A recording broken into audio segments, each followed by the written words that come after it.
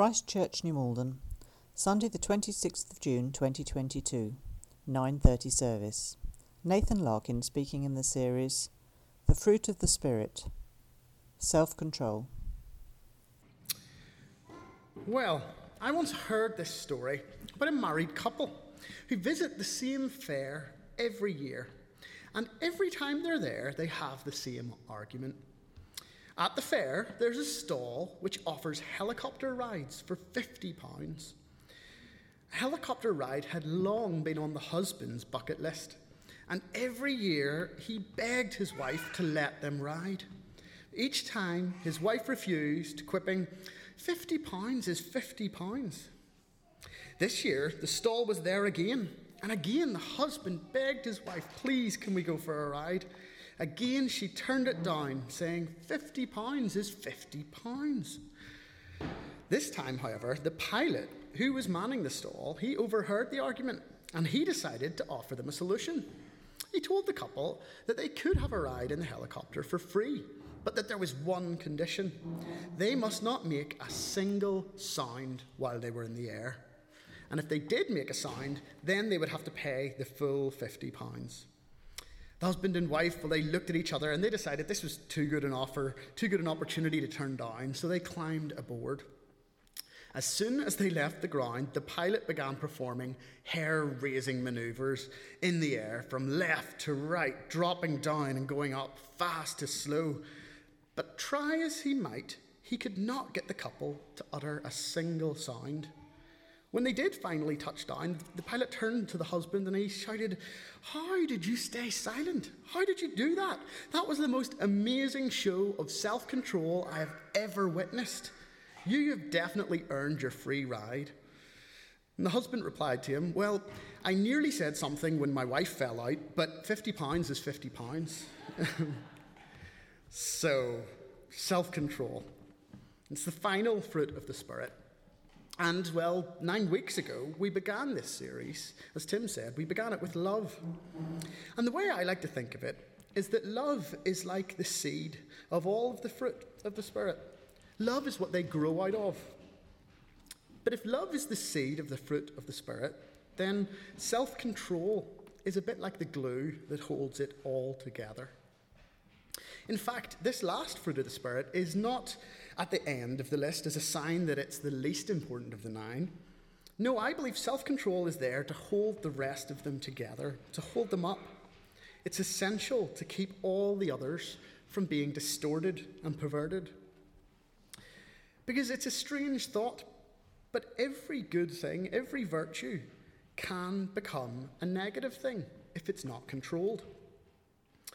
It's the fruit of the Spirit, the fruit of self-control, that tells us, a believer, when we are getting out of balance and we may be letting the flesh be our guide rather than the Spirit of God. And we'll hear more about that dichotomy later. But even love needs the balance that comes with self-control. And if love can go wrong because of lack of self-control, then so can all of the other fruits. Joy out of control can lead to extremes of indulgence that are harmful for us in the long run. Even peace and patience can be so extreme that it leads to lethargy and indifference towards a hurting world.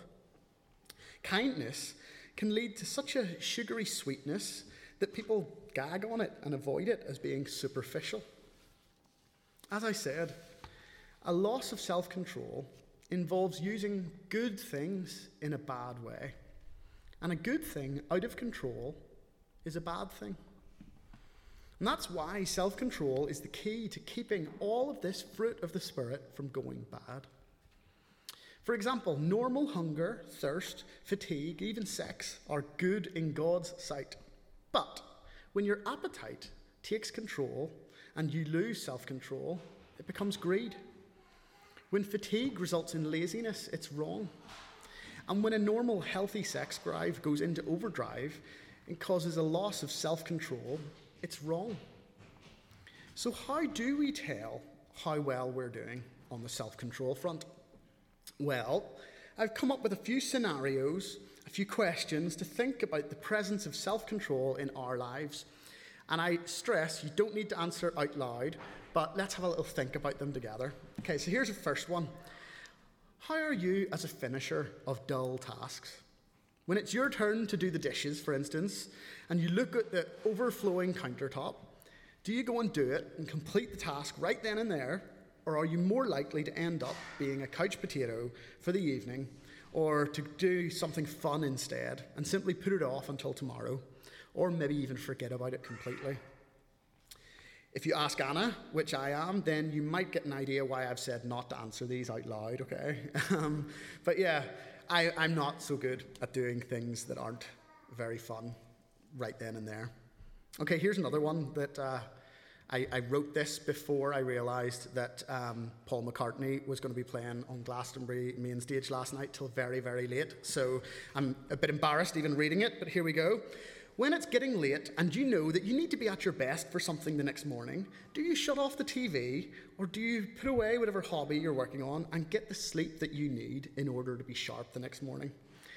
You can guess how I'm doing there as well. Okay, let's move on. Oh, here's a good one. When you're browsing through some online shops or you walk into the high street and you've got a pocket full of credit cards, what's likely to happen?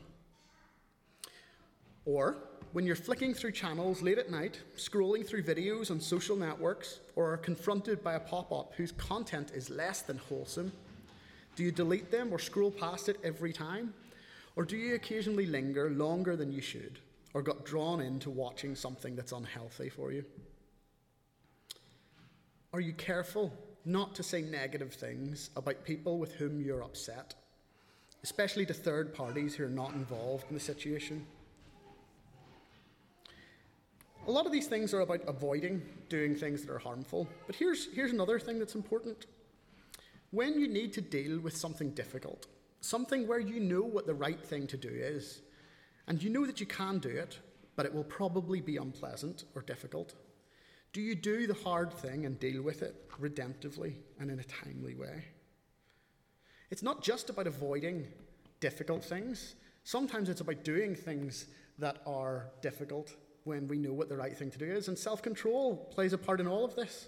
There could be hundreds of scenarios suggested, and some of these are more drastic, some of these are just silly and fun, but all questions around self-control are important.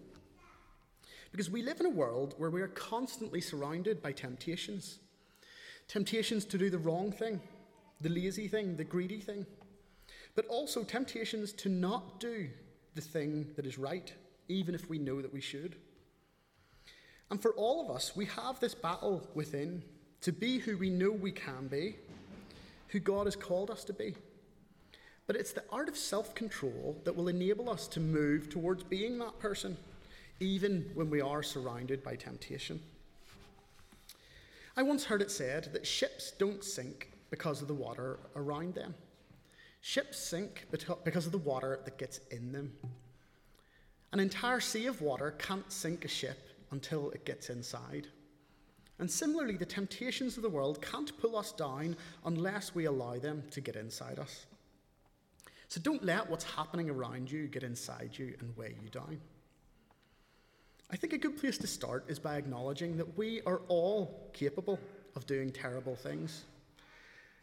A self-controlled person is someone who does a lot of self-examination. They don't just drift and respond to whatever comes along. They listen to their body and examine their mind.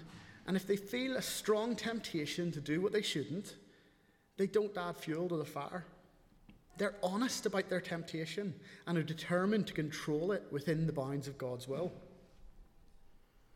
To those who fail and they lose control and disobey God, which we all do at times, we often do so because we're not being honest about our potential for sin and folly. But the Christian who says, I know that I can fall, is the one most likely to avoid falling. The one who pretends that temptation is no problem for them is the one at high risk. And self-control demands that we are honest about our weaknesses and we admit them before we face temptation. The Apostle Paul described human nature in the way that we just read in Romans 7. And listen again as I read it, as I don't know about you, but I certainly find myself in this passage as we read. Here he goes. He says, "So the trouble is not with the law, for it's spiritual and good. The trouble's with me, for I'm all too human. I'm a slave to sin. I don't really understand myself because I want to do what is right, and I don't do it. Instead, I do things that I hate. I've discovered this principle in life, that when I want to do what is right, I inevitably do what's wrong. I love God's law with all my heart, but there's another power within me that's at war with my mind. And this power makes me a slave to the sin that is still within me." Now, this is Paul talking, the apostle. He's the guy that wrote the fruit of the Spirit list in the first place. And yet, when you hear him here, it sounds like he's totally out of control. It sounds like he finds the concept of self-control completely unreachable. Yet the same Paul wrote to the churches in Corinth. And he said, "So I run straight to the goal with purpose in every step. I fight to win. I'm not just shadowboxing or playing around." So, which is it? Paul tells the Christians in Rome, "I really want to do what's right, but I can't." He tells the Corinthians, "I run straight towards the goal with purpose in every step." And he tells the Galatians that self-control is a fruit of the Spirit. This guy's all over the place. Was he a hypocrite? How can he preach that he's got his act completely together? I fight to win. I run towards the goal. And then confess that he can't control himself. When I try not to do wrong, I do it anyway. What's going on? Well, no. Paul wasn't a hypocrite, and he didn't have any special behavioural issues, at least not any more than you or I. But he was trying to get a point across. Paul was telling the Christians in Rome about human nature. It's human to want to behave one way, but behave another. It's human to try to do right, but end up finding ourselves in the wrong. It's human to be totally out of control at times.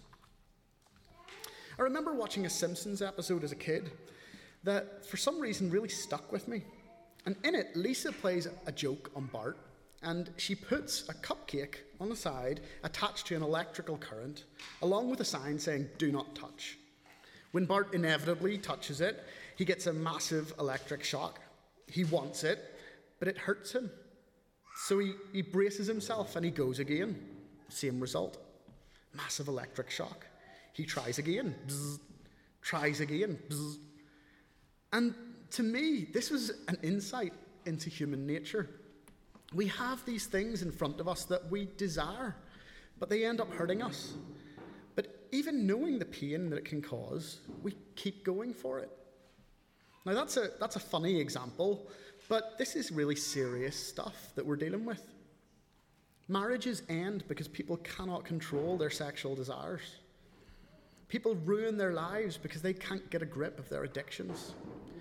People lose it all when they let greed and anger control them. And I don't doubt that these same people desire to do what is good and pure, but we just can't carry it out on our own. We lack self-control.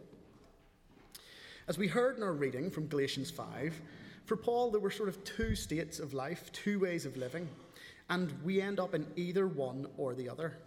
Life according to the flesh or life according to the Spirit. The flesh he called sinful nature as well. Now, the sinful nature, or the flesh, you can guess, is everything that we've heard described just now. Our struggle, and often our failure to do what is right. But living according to this Spirit, of course, then, is living with living according to the Spirit of God, is then living with the presence of God alive within us, and conforming us into God's image. The flesh, where we have no self-control and do whatever we want, and the Spirit, which guides us into a new life, a new way of being. And we get descriptions of what these two kinds of lives look like. Firstly, the flesh. When you follow the desires of your sinful nature, the results are very clear. Sexual immorality, impurity, lustful pleasures, idolatry, sorcery, hostility, quarreling, jealousy, outbursts of anger, selfish ambition, dissension, division, envy, drunkenness, wild parties, and other sins like these. Okay, so it's a bit of a naughty list. Santa would not approve. But seriously, these are things that destroy lives and relationships, that cause pain and brokenness in our lives. No one grows up aspiring to these things. Then the life of the Spirit is contrasted, and the fruit that it produces in our lives. And that's what we've been thinking about over the last 9 weeks. The fruit of the Spirit is love, joy, peace, patience, kindness, goodness, faithfulness, gentleness, and self-control. Now, this sermon series hasn't just been a list for us to learn or a fun song to remember. This is what being a Christian looks like. So let's not just put these things in a frame on our wall and think it looks pretty, or on a tea towel in our kitchen. This list is something that we need to actively pursue. We need to go after these virtues in our lives. You see, if we belong to Jesus, the flesh, with its passions and desires, gets crucified.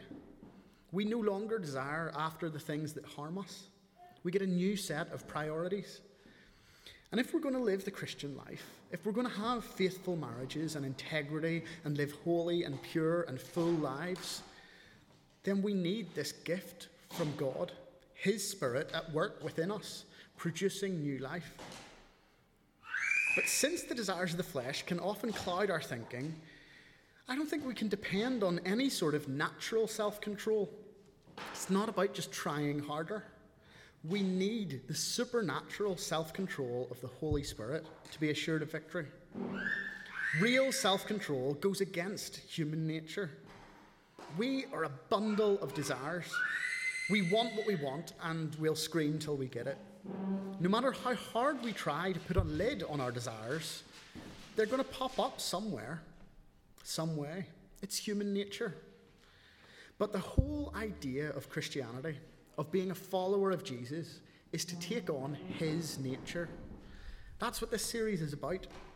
When we surrender our desires and take on the nature of Jesus, we begin to see this fruit growing from within. So, back to the self-control question. How do we become self-controlled people? Allowing the Holy Spirit into our lives to guide and to transform us. Well, as I said, it begins as we surrender to and cooperate with the Holy Spirit.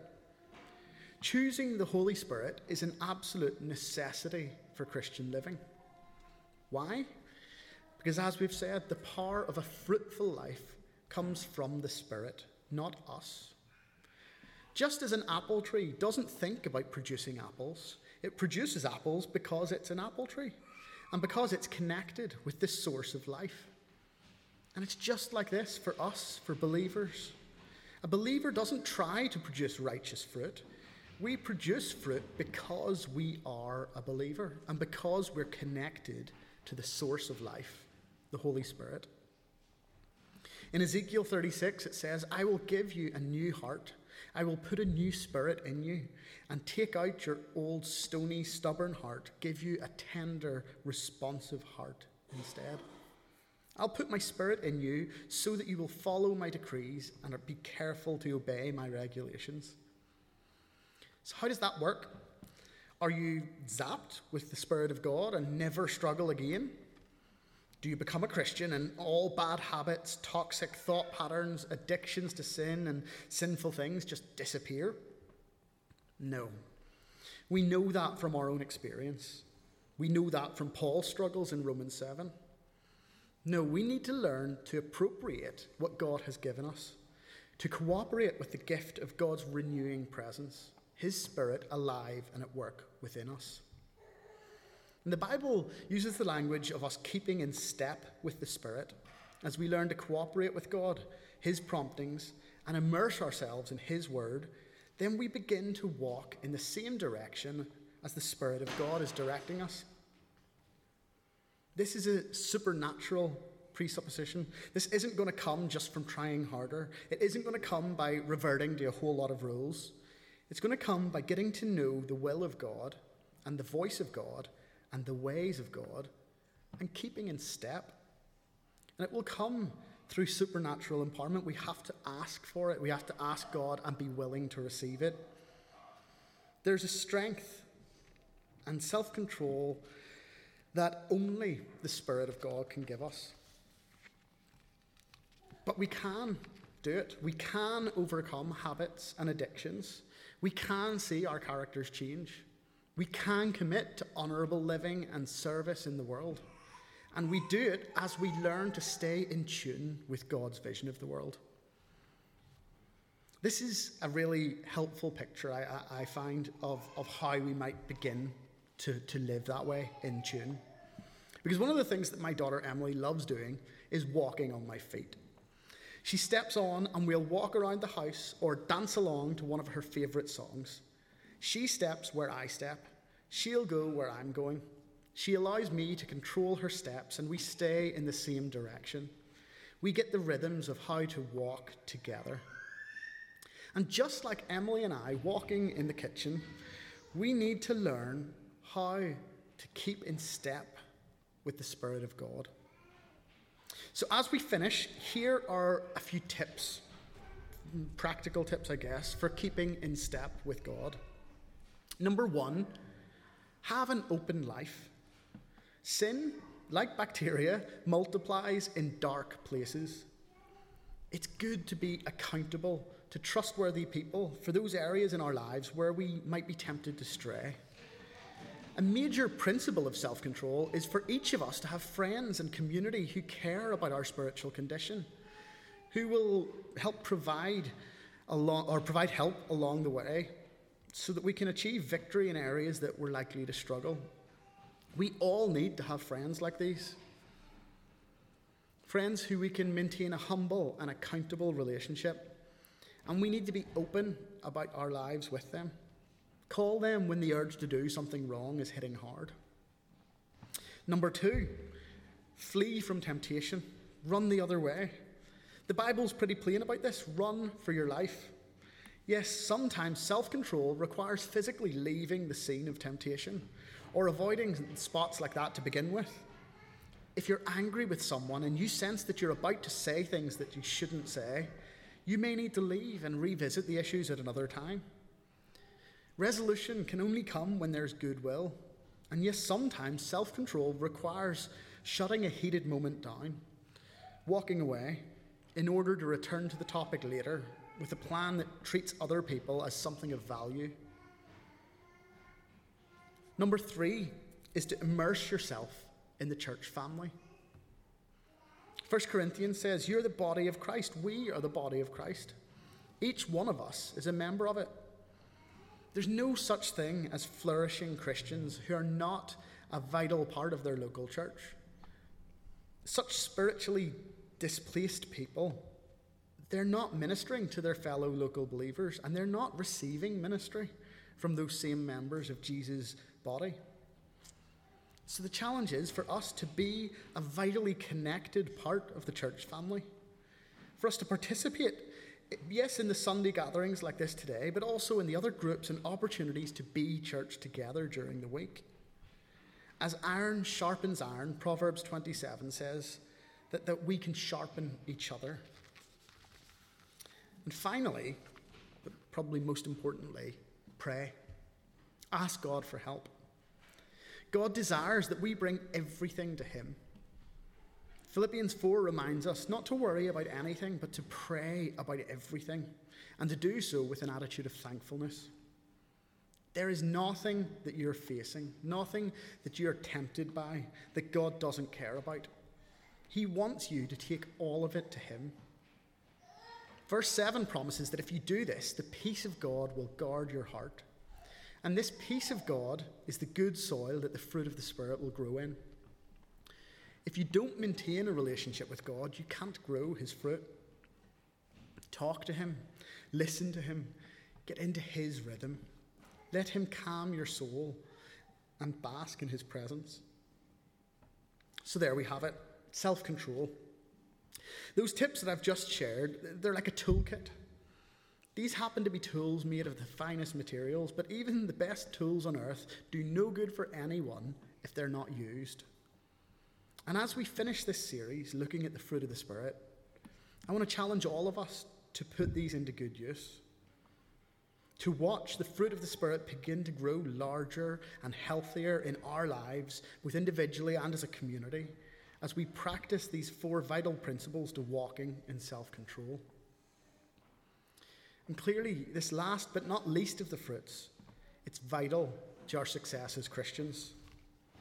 So may we be willing soil in which the Holy Spirit can grow all 9 of these precious fruits.